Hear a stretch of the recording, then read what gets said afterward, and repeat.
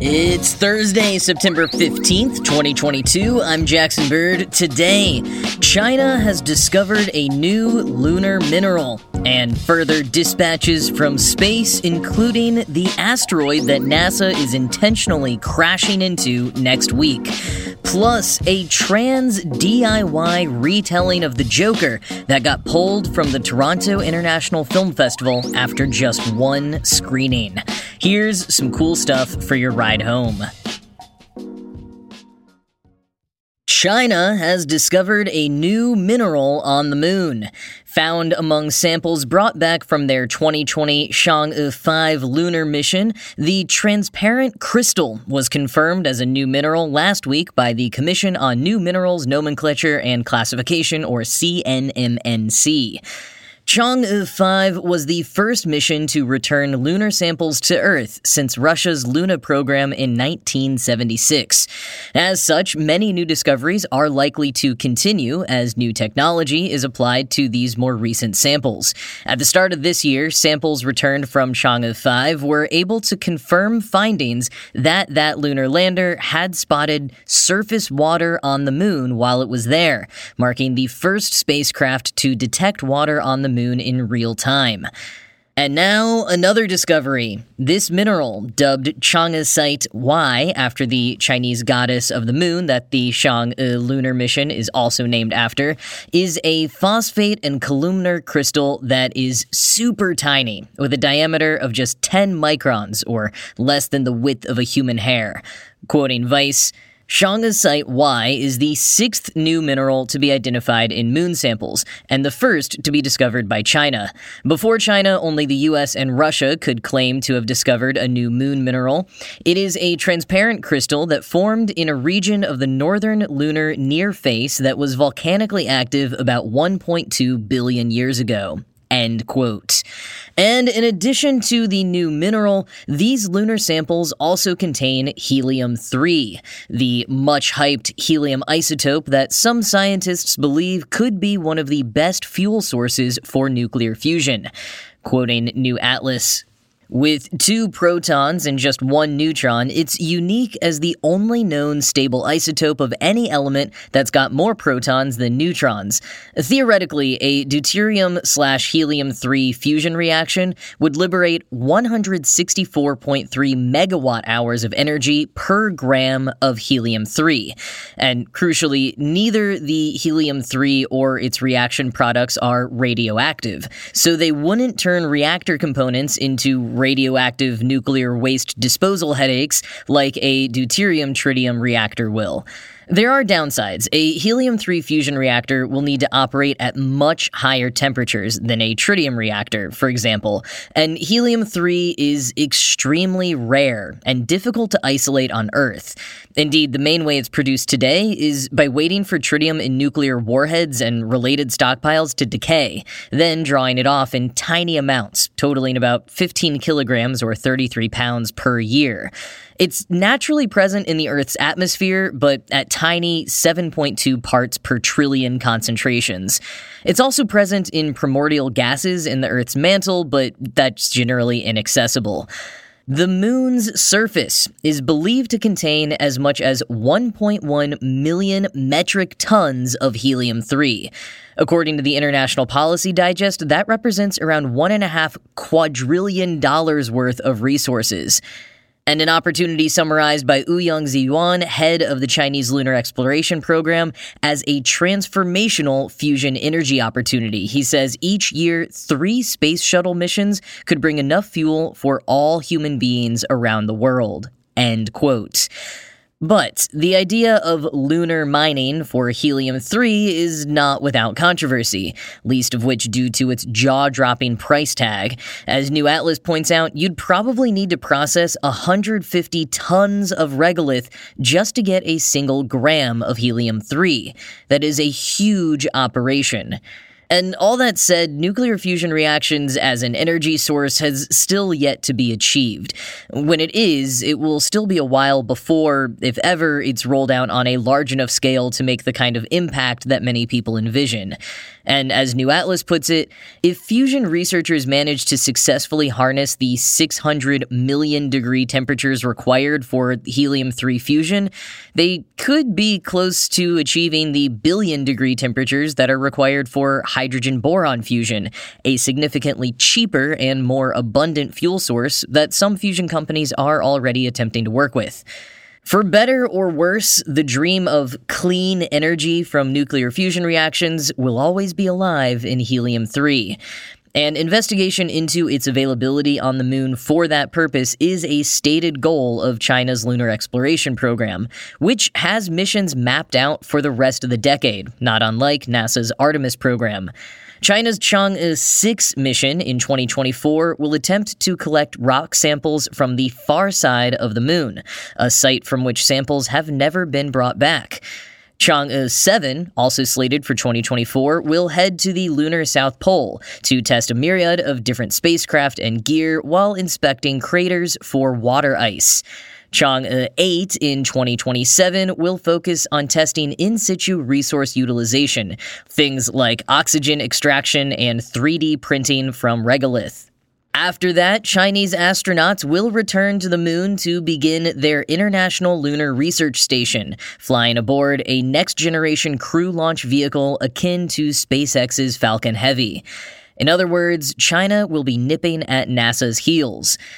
And speaking of NASA's lunar missions, the latest word from a few days ago is that NASA is targeting Tuesday, September 27th for another Artemis 1 launch attempt, with October 2nd currently under review as a backup date. It sounds like they are still awaiting approval on their request to the U.S. Space Force to extend the battery rating for the flight termination system. The flight termination system activates in the event of an emergency or problem during launch and therefore has safety requirements around being tested every 20 days. The agency already got an extension from 20 to 25 days, but have now asked for more than 40 days. And the reason for the extension is that testing those batteries at the moment seems to be the only task that cannot be completed on the launch pad and can only be done at the vehicle assembly building. And the team is trying to avoid having to return the rocket to the vehicle assembly building due to the amount of time and resources it takes to accomplish that. In the meantime, NASA is crashing a spacecraft into an asteroid on September 26th and will live stream the whole thing.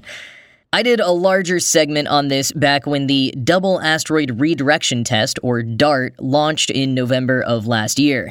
But basically, DART is a mission to test the hypothesis that we could alter the orbital trajectory of asteroids by giving them a little nudge. Quoting Gizmodo, on September 26th, a 1,376-pound probe will attempt to smash into a tiny asteroid at speeds approaching 15,000 miles per hour. The tiny asteroid, Dimorphos, poses no threat to Earth, but by altering its orbital trajectory, NASA will have successfully tested a viable strategy for shoving dangerous asteroids from harm's way using kinetic impactors. Dimorphos orbits a slightly larger asteroid called Didymos. The mission aims to alter that orbit. End quote. DART will be destroyed in the process, but like the ultimate influencer, it will be capturing its final moments with its onboard optical navigation camera. The Italian space agency's Lucia Cube's onboard cameras, Luke and Leia, will also be taking color images from a safe distance. So we won't actually have video, but we will have plenty of images which NASA will be sharing during their live coverage the evening of September 26th. It could be an exciting teaser for the Artemis 1 launch the next morning, though as usual, don't get your hopes up for that launch attempt going through. Any number of fixes they're working on could not pan out, and Space Force could still pull the plug by not approving that waiver. But at least we'll get to watch an asteroid collision next week, no matter what.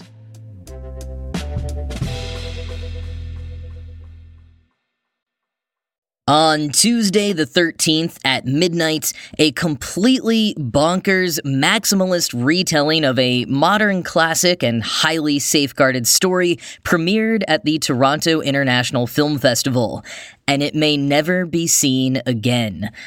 The People's Joker, from writer, director, and star Veer Drew, billed itself as an illegal, queer, coming-of-age comic book movie. But Drew insists it's not really illegal. She and others say it falls under fair use. She just called it illegal to get people's attention. Which, now that Warner Brothers sent a cease and desist letter and all subsequent showings of the film at TIFF have been canceled, it certainly has gotten our attention. Here's how Sam Adams, one of the rare few journalists who got a chance to see the movie at that single screening, summarized the film for Slate. Quote, "The movie stars Drew, who also wrote and directed, as Joker the Harlequin, a trans woman trying to break into Gotham City's underground comedy scene. Along the way, she joins forces with Oswald Cobblepot, aka the Penguin, and enters an emotionally manipulative relationship with a character based on Jason Todd, aka Robin, a trans man who was once Bruce Wayne's underage ward and was groomed to be his lover. The movie riffs on and quotes liberally from several Batman movies, with a special fondness for the campy, less loved installments directed by Joel Schumacher. Schumacher's Batman Forever is the source of young Joker's trans awakening, when she realizes, during a love scene between Val Kilmer and Nicole Kidman, that she wants to be Nicole. But it twists those scenes to its own ends, as when it recreates Harley Quinn's tumble into a tank of acid from Suicide Squad, but has the character plunge into a vat of concentrated estrogen instead. It's impossible to describe everything The People's Joker does in its densely packed 92 minutes, especially since it's assembled in a disjunctive style that flouts the rules of narrative as much as it does the laws that govern intellectual property. The live-action scenes often play out in front of digital backdrops, and the flesh and blood characters share the screen with digital avatars in a wide variety of styles. The end credits list more than a dozen animation teams, who seem to have been given free rein without much concern for how the end product would fit together. There's a Lorne Michaels stand-in, who looks like a nude mannequin and is voiced by a female actor who runs a weekly comedy TV show called UCB Live. The letters are short for United Clown Brigade. End quote. A couple of notes. That female actor who voices Lorne Michaels is, ironically, played by body horror comedian and current Saturday Night Live cast member Sarah Sherman. And the disjointed style comes in part from what was essentially a crowdsourced film. When Drew first announced the idea for the movie online, she invited any and all quarantined, out-of-work musicians, actors, artists, and more to contribute to the film, truly making it the People's Joker. That and the trans narrative is why Katie Rife over at Polygon, who also got to see the movie at its lone screening, believes it should fall under fair use. Quoting Rife, "Vera's vision of DC Comics' signature villain, the Joker, as a metaphor for the trans experience certainly should be covered by fair use and parody under the First Amendment, which protects creators' right to use what's now known as existing IP for comic effect. The key here is that a parody has to significantly transform that IP to make it clear that it isn't an official release from the rights owner. Not a problem when it comes to Vera's wholly unique film." End quote. Now, I have not seen the film, but based on the trailer, it does look like a ton of DC imagery and possibly straight-up clips from previous Batman, Joker, and Suicide Squad movies are being used. This is not just a retelling of the character. The actual imagery is there. And fair use is a murky realm at best, and I do feel like Warner Brothers could have a pretty easy case here. That said, both narrative and style-wise, no one could mistake this for something made by Warner Brothers. I mean, for one, it's a trans actor playing a trans lead character in a film that avoids all the overdone tropes of the cis gaze. Warner Brothers would never.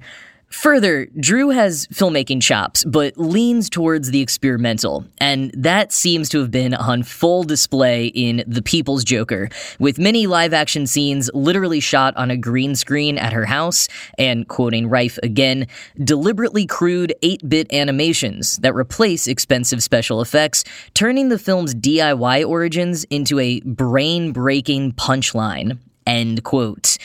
As Adams from Slate points out, the movie is an unabashed, chaotic assault on everything: intellectual property, the mainstream comedy scene, conventional ideas about narrative and cohesive filmmaking style.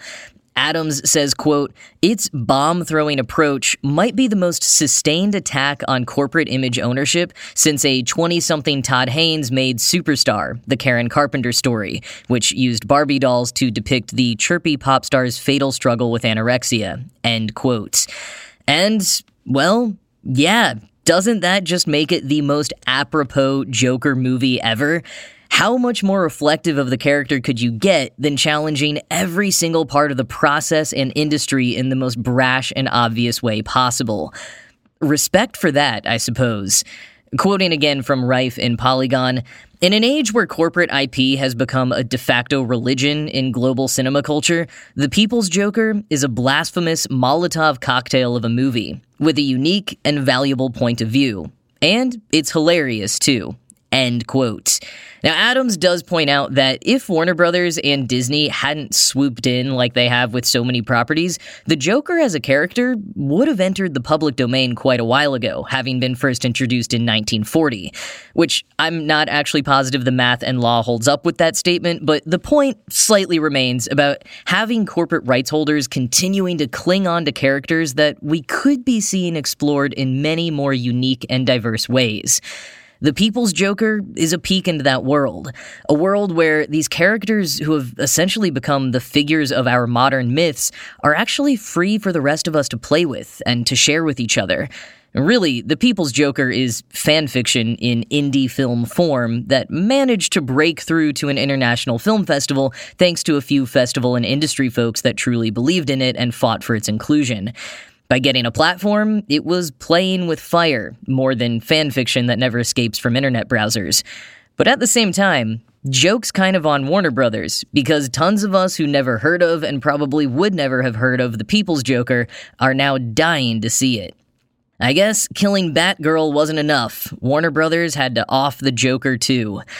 And even though the film was pulled from the festival and any future screenings are unknown for the moment, it does seem like attendees of the Toronto International Film Festival are still able to vote for it for the People's Choice Award, which would be a pretty hilarious outcome and so appropriately chaotic.